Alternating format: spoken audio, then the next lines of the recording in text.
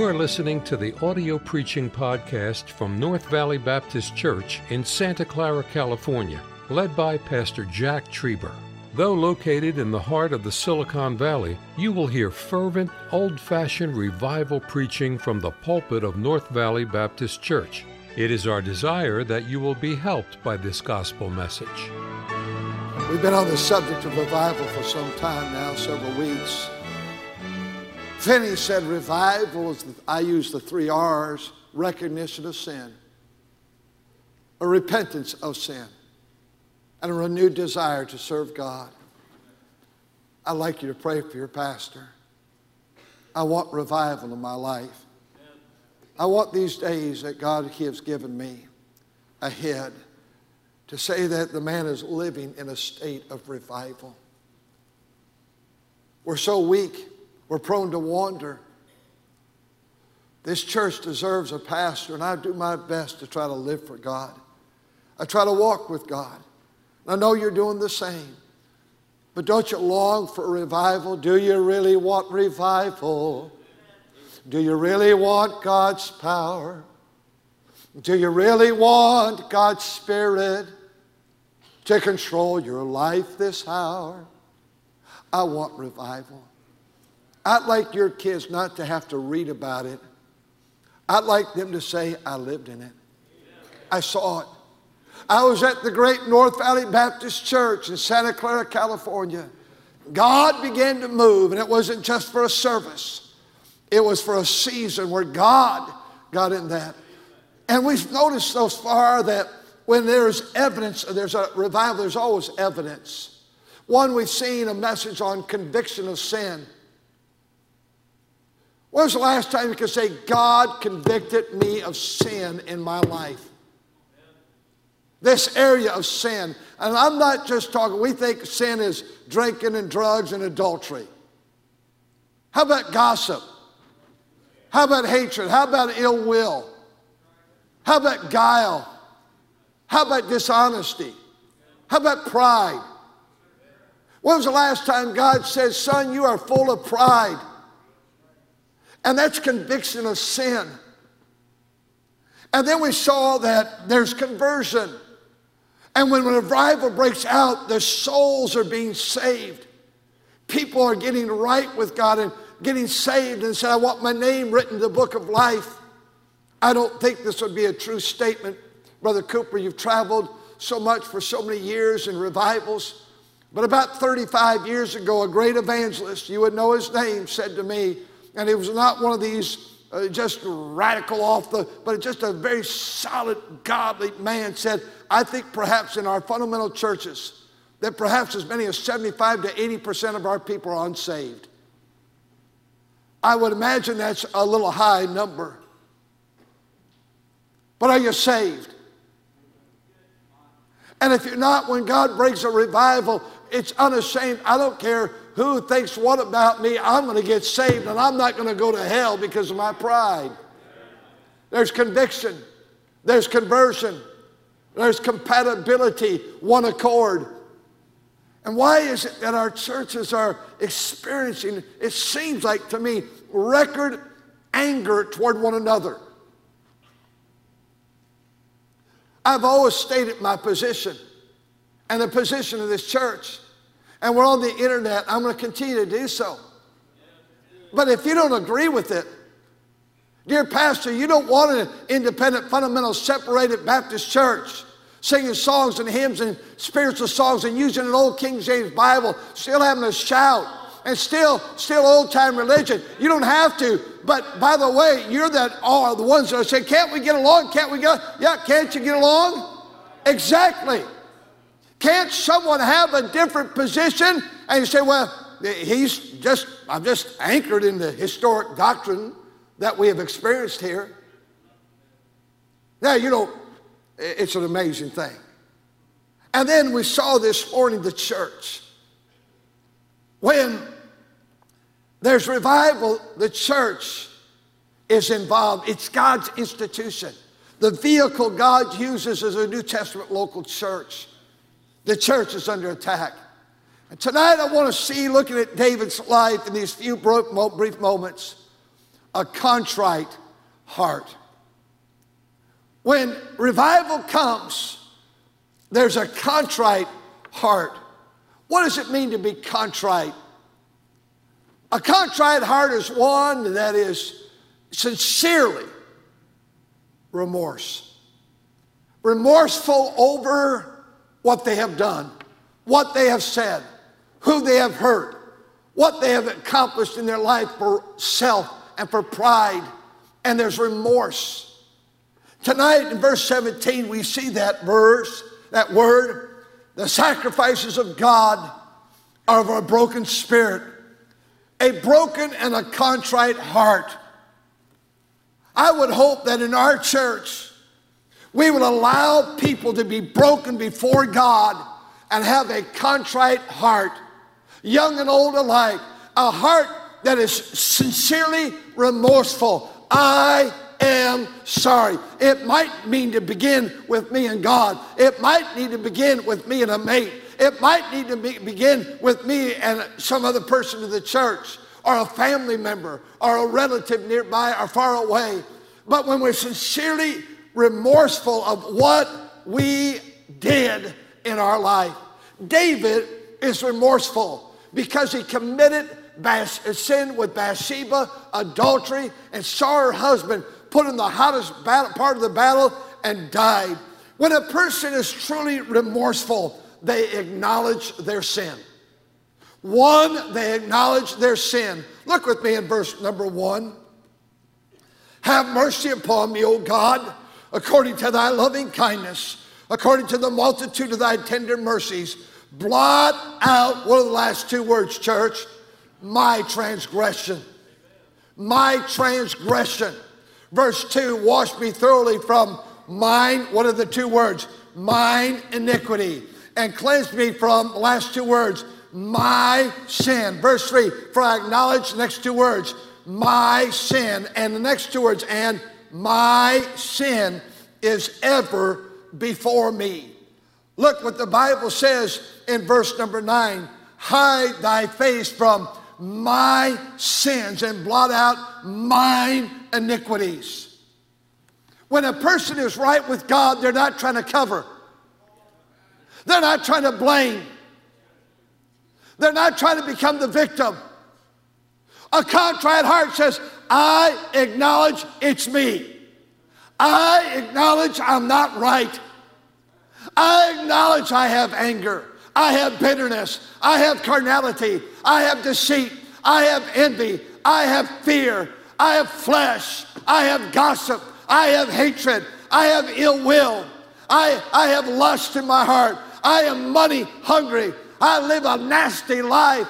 I'm a person who is full of self and sin and pride. I am the one, not my brother, nor my sister, but it's me, oh God, standing in the need of prayer. A contrite heart says, I acknowledge, I take ownership. I'm not going to blame my dad. I'm not going to blame my mom. I'm not going to blame the church. I'm not going to blame the school. I'm not going to blame fundamentalism. I'm not going to blame the King James Bible. I'm not going to blame America. I am responsible. I acknowledge it. It's me. The problem is me. Secondly, when we're contrite in heart, not only do we acknowledge our sin, but we ask for God to do something in our life. What do we ask? Verse 2, wash me. Wash me. Look at these personal pronouns. Wash me. Verse 2, cleanse me. Verse 7, purge me. And he says in verse 7 again, wash me. And he says in verse 10, create in me a clean heart. Verse 12, restore unto me the joy of my salvation. Verse 14, deliver me. When was the last time that we acknowledged our sin and then came to God and bowed our knee to God and said, God, I'm asking you. I'm asking you. So our prayer life is not, it's a to-do list for God. Now do this, do this, do this, do this. Give us this, give us this, give us this. But God is not some being that we just direct. God wants us to be a Christian That not only do we acknowledge our sin, but then we ask God, would you clean my life up? Would you restore me? And I want to say a word of restoration. When a Christian in this church does wrong and they sin against God or against their family or against this church, and someone wants to get right with God and they want to be restored, it is the job of every Christian to restore that one. Galatians 6 says, ye that are spiritual, ye that are spiritual, restore such a one. In the spirit of meekness, considering thyself, lest thou be tempted as well. When someone wants to get right with God, we don't need to put them on the back burner. Oh, there might be some things that we don't allow them to do any longer, that it might not be wise for them in that area. I feel like I've always taught our church preacher boys, and myself included, I believe if I would be unfaithful to my wife, I should never preach again. I believe that's Bible. I believe there's some consequences. And I would not mount a pulpit. By the grace of God, you pray that all of us as men in this room and women in this room would be true to our mate till death do us part. Now, another pastor, and I know many men that have not been faithful, and they left the ministry for a while and got back in and they're preaching. That's up to them. That's not my issue. But my issue is, yes, restore, not always to the same position, but the church ought to restore them. There's something they can do. Why do we feel like we have to take the internet and blast somebody for a year, or 5 years, or 10 years, or 20 years, or 30 years, or 40 years, and that's our ministry in life? My dad would say, son, Jack, just you keep your own life clean. I'd go to my dad about my sisters, and my dad said, son, you mind the life of Jack Trieber. You keep your own life right. You don't worry about your sisters. And so he says, I want to ask for some things. That God, it would be a clean, washed, pure, purged relationship with thee. That's revival. Where we want fellowship with God.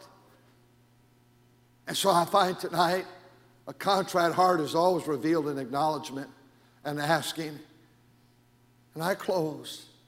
And I want you to turn with me to verse 13. There's always an action. When a person gets restored, a person confesses and then restores, then, look what the action is. Will I teach transgressors thy ways, and sinners shall be converted unto thee. When I realize how wicked my sin is, how wrong I have been, how hurtful and hateful I've been, revival says I want to acknowledge my sin and I want to ask God to clean me back up. But then I want to do something. There's an action. I want to help others. I'm very reluctant to say this because he's lived a good, clean, moral life and all this. But Brother Manuel Reyes back here wasn't raised in a good home like you and I. At age 5, he began to cook for himself as a 5-year-old boy. He lived in a drunkard's home and mother left. He's restored that relationship with both, though they're not married. But for his whole life, he lived on his own. And there's a juvenile hall over here. And he's now been approved, and he goes in there and he preaches to those boys, and he could say, I lived in the same building at one time. I was here. You know, as he walks in to preach to those boys that are incarcerated, so many times they'll say, I know you. I know your church. I rode the bus to North Valley Baptist Church. His life reminds me of the Apostle Paul, who was breathing out slaughter and hailing men and women and committing them to prison. And the deacon Stephen was stoned, and they laid his clothes at the feet of Saul, who became Paul. But when Paul got right with God on that road to Damascus and got saved, he began to teach sinners.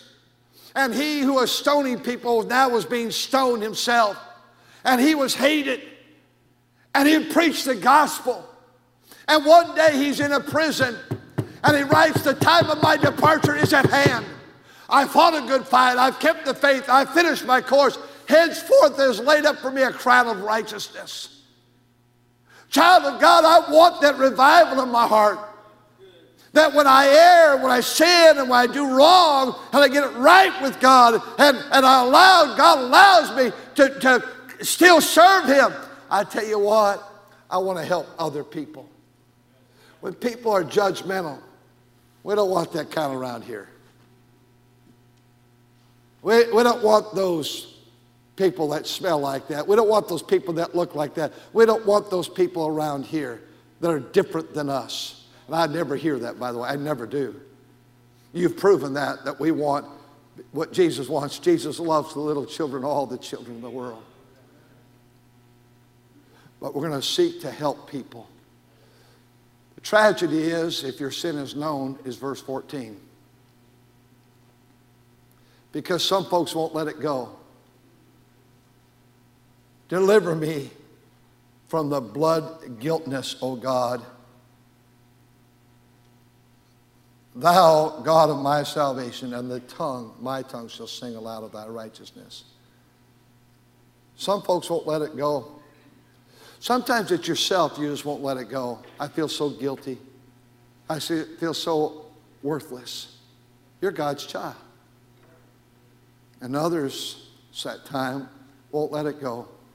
And they remind you. I would hope as God's people would never remind anybody of their past failures. I'm glad that screen right there does not show the years of my life. And though I've never had a cigarette, and I've never drunk, and I've never been in a movie house, and I've never tasted wine and all these things, I still made of flesh and bone, and I fail so often.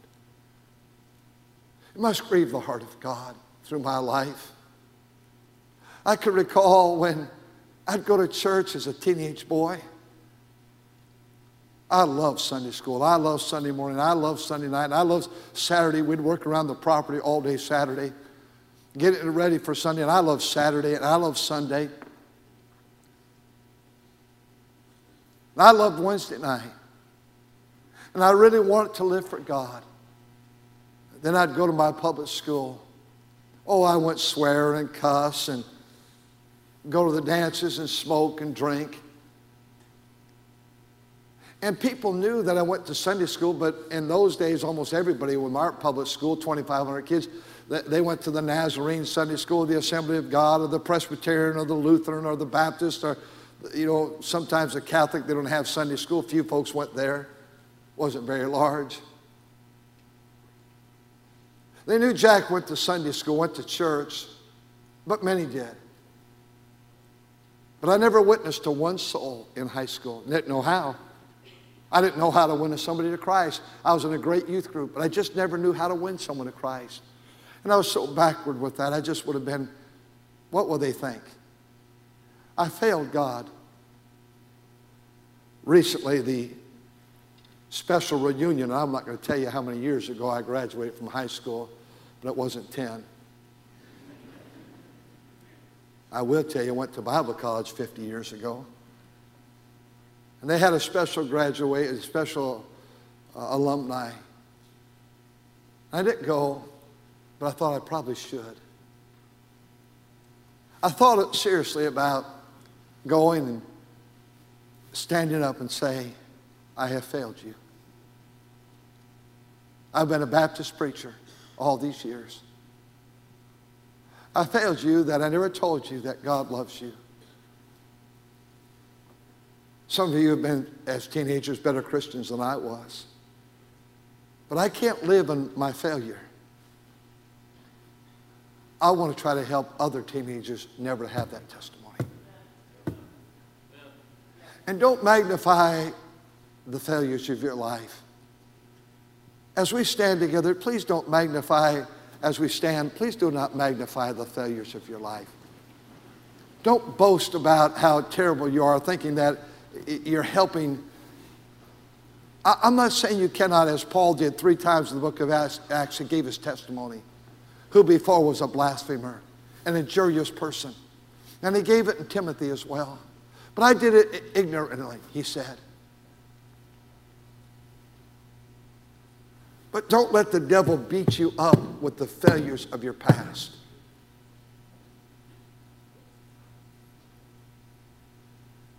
I could list some sins that I know people in this church struggle with, and I will not. That was back here. When I was a boy, we'd sing, I'm glad I'm a Christian. I'm trusting the Lord. I'm reading my Bible, believing each word. I love this. My past is forgiven. I'm glad my past is forgiven. From sin I'm set free. A mansion in heaven is waiting for me. If God let it go, why don't you let it go tonight? Thank you for listening to the audio preaching podcast from North Valley Baptist Church in Santa Clara, California, led by Pastor Jack Trieber. For more information about our ministry or to find out how to get in contact with us, visit our website at nvbc.org. May God bless you as you serve Him this week.